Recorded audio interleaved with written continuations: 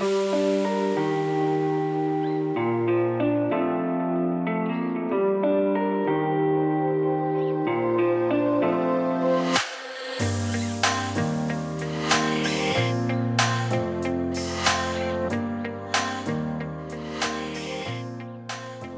is all about allowing interesting people the opportunity to share their opinions and ideas. Some listeners may find the opinions and content expressed disturbing and/or objectionable.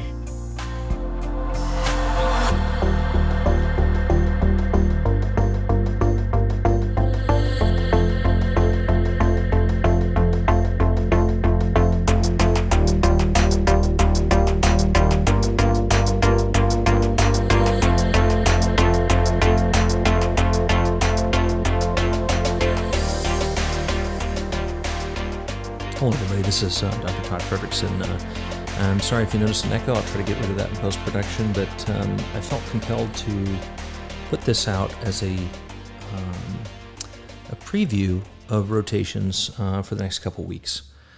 About 6 months ago now, I interviewed Dr. Wendy Dean and one of her colleagues about moral injury and physician burnout and the impact that moral issues have on physicians and how they work in practice.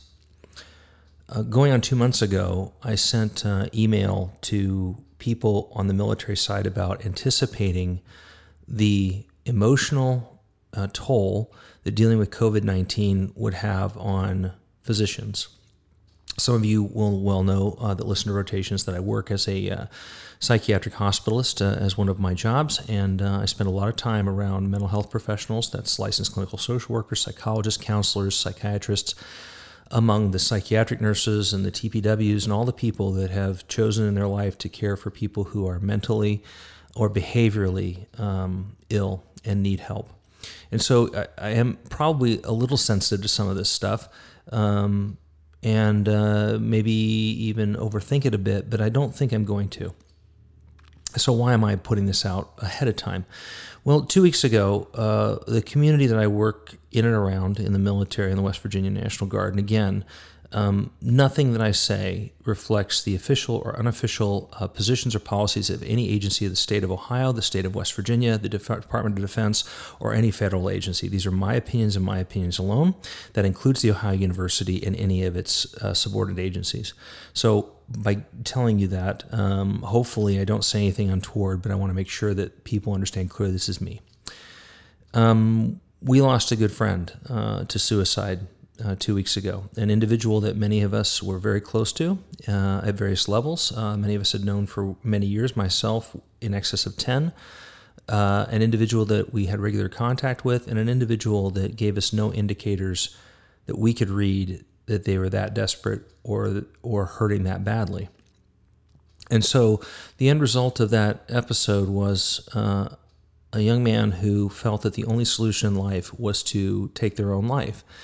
And that individual was very methodical about trying to make sure that the impact of their decision-making wouldn't cause a great deal of problems for people around them. But the problem is that every suicide causes a lot of damage and a lot of wreckage.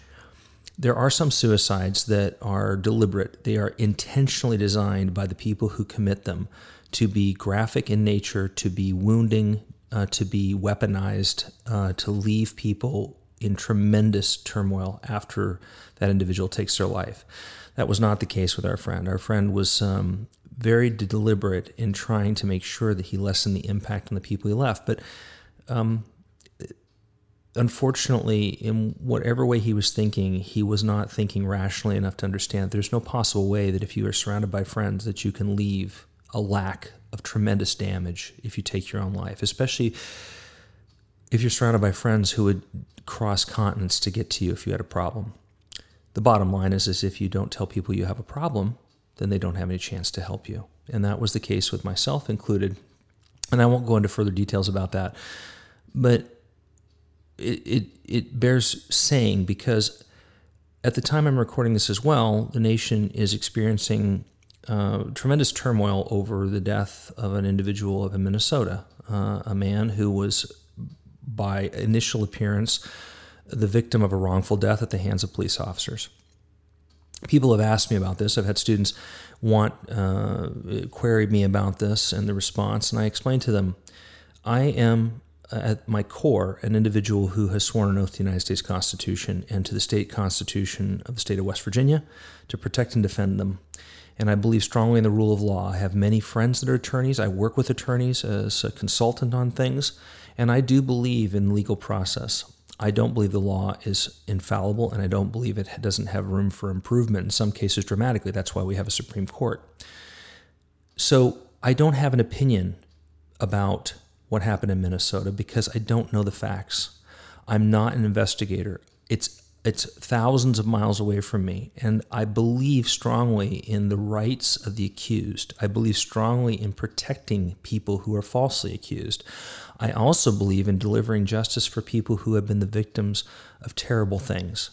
And so my hope is that the people who really are expert at this stuff, the investigators, the prosecuting attorneys, district attorneys, the defense attorneys, are being very, very deliberate about gathering evidence and statements so that they can bring a case to trial that is nowhere near any jurisdiction I'm in, and not only that, but that I have no ability to affect.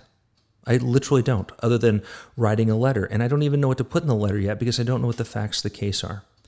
We will all know that, but it takes a long time. And if a person is deliberate about decision-making, which I am, when it comes to medical malpractice cases, when it comes to investigations of wrongdoing among doctors, I am very deliberate because I really believe that there's always multiple sides to every story, and that what things appear to be on the surface aren't always what they are on the surface. I've seen that countless times as a physician. I've made my own misdiagnoses based upon things I really thought were going on that only later I found out I was being fooled. And so I'm not going to talk about that. I don't have a dog in the fight. It's not something I can influence. I'm not an attorney. I'm not a prosecutor. I'm not an investigator. And I certainly don't live in Minnesota. So I have nothing to say there. But I do have some things to say about life pressures and stresses, how it affects young people, how it affects old people, how it affects practitioners. And so I think if you take that in context, and when you listen to Wendy Dean, and when we talk about that, when we listen to that, I want you to understand that it's not indifference to so many things that are going on in the country. It's because I think it's complementary for doctors who are conscientious to be aware of. The acting out that we're seeing, just the bottom line is it is multifactorial. Some of it is tremendous grief by people. Some of it is compounded by months of being socially isolated, and I've developed a whole new appreciation for extroverts. I might get into that a little bit in the intro of Wendy Dean. Well, I'll just say it now. My sister is an extrovert. She has a very good paying job where she lives, but she found herself getting a job with a major retailer just so she could have the opportunity to deal with people because she was working from home. So she has a very lucrative job. And when she interviewed for this job at a retailer, they said, well, you're highly overqualified for what you're applying for. She says, I don't care. I'll work really hard. I just want to be around people. As a natural introvert, I don't understand that. But when my sister, my own sister, who I'm very close to, told me that story, it made me realize just what the behavioral health impact is on people who are not normally used to socially isolating. And just so you know, introverts are not socially isolating. They just find it very difficult to deal with large groups of people in small talk because it's emotionally draining. All introverts have very close friendships, but they're friendships that are pretty deep. They want to talk about big things. They typically don't talk about the sort of party chit-chat and banter that goes on because it's an uncomfortable place to be. That's why, one of the most uncomfortable places for me to be is in a party because I don't know what to say to people. I really don't. I have too many questions. I want to get too deep, and they find that to be draining. I find it to be invigorating. An extrovert finds it to be draining because they just want to flit around and see the energy and the vibe and deal with dynamic things, right? And so when you look at the things in context around the country, I go back to what I was saying. Don't take indifference about me not diving into something that happened in Minnesota or a healthcare response to that, because I frankly can't see one. Unless a physician wants to go to law school, become an expert in constitutional law, and then argue cases before state and federal Supreme Courts about the way laws are leveled or immunity is leveled, everything I see is symbolism. I have been deeply concerned about the city of Chicago and the loss of life over the last decade. Hundreds, thousands of people now who've lost their lives, people who are of, as the common parlance would say, I wouldn't use it because I don't like hyphenating Americans, I would say darker brown Americans.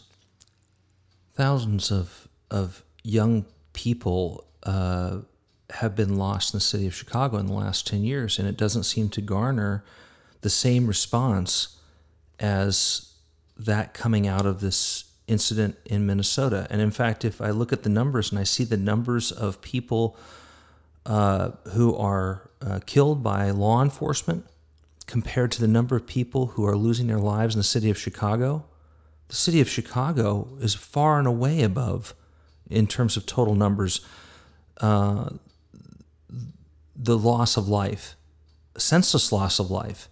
And yet I don't see the response, and that I just don't understand that. And maybe I don't fully understand the situation, maybe, but I'm a pretty, common sense guy. And so if I don't understand a situation, I typically try to stay out of it and let people who have greater expertise than me handle those problems.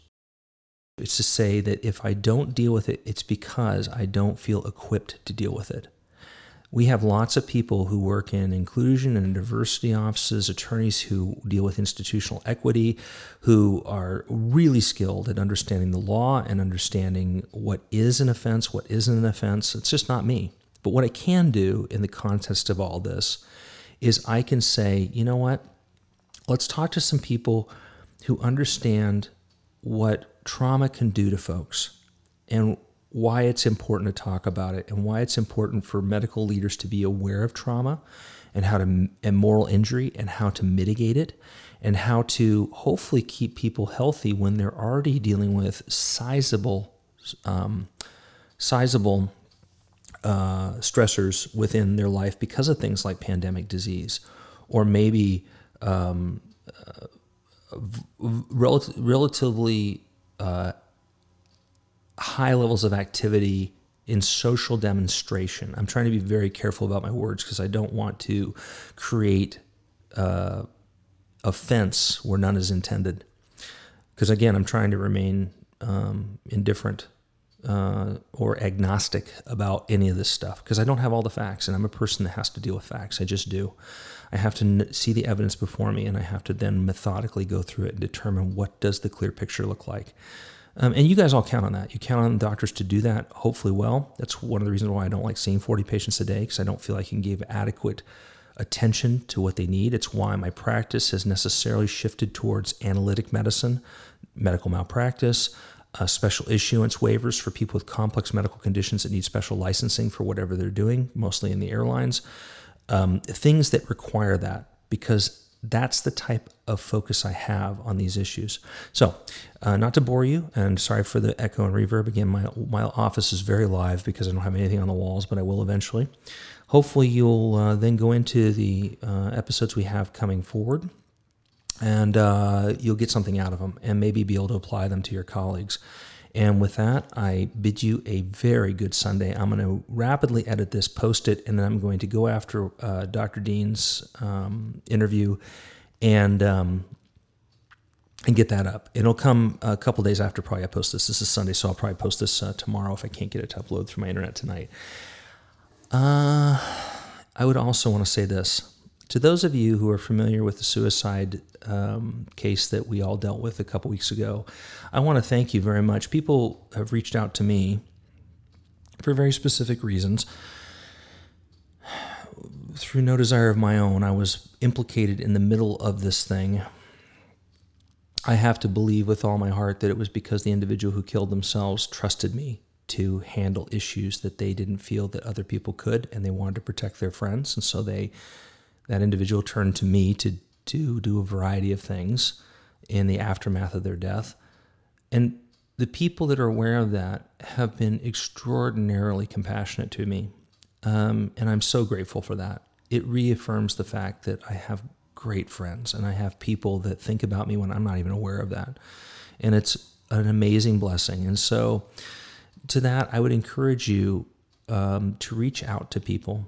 If you have a friend that you haven't thought of in a long time, but you really care about them and it's just life that gets in the way, take the time and call them or email them or message them or whatever you do and say, hey, I'm just thinking about you. You're important to me. You mean something to me. I'm a relatively old man. I've seen a lot of bad stuff in this world. I am fully aware of what the depravity of humanity is capable of doing to other human beings.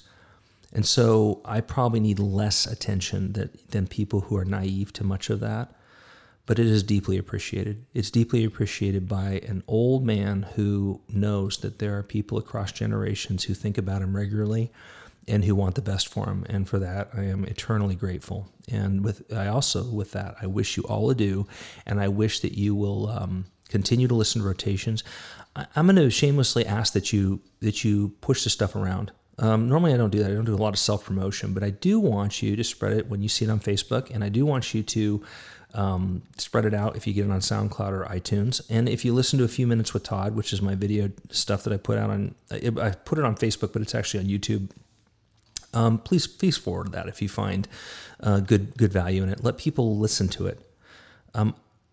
If I can be anything in this world, I want to be a voice of hope and a voice of reason and a voice of reassurance to people. Because there are a bunch of them out there right now who just are really confused and upset and don't know how to tackle a complicated world. Okay, I'm going to find some uplifting music to attach on either end of this so this isn't a complete bummer and downer. And then the next thing you should listen to on Rotations will be a really wonderful interview on a very serious topic, and I think you'll like it. Take care, all of you.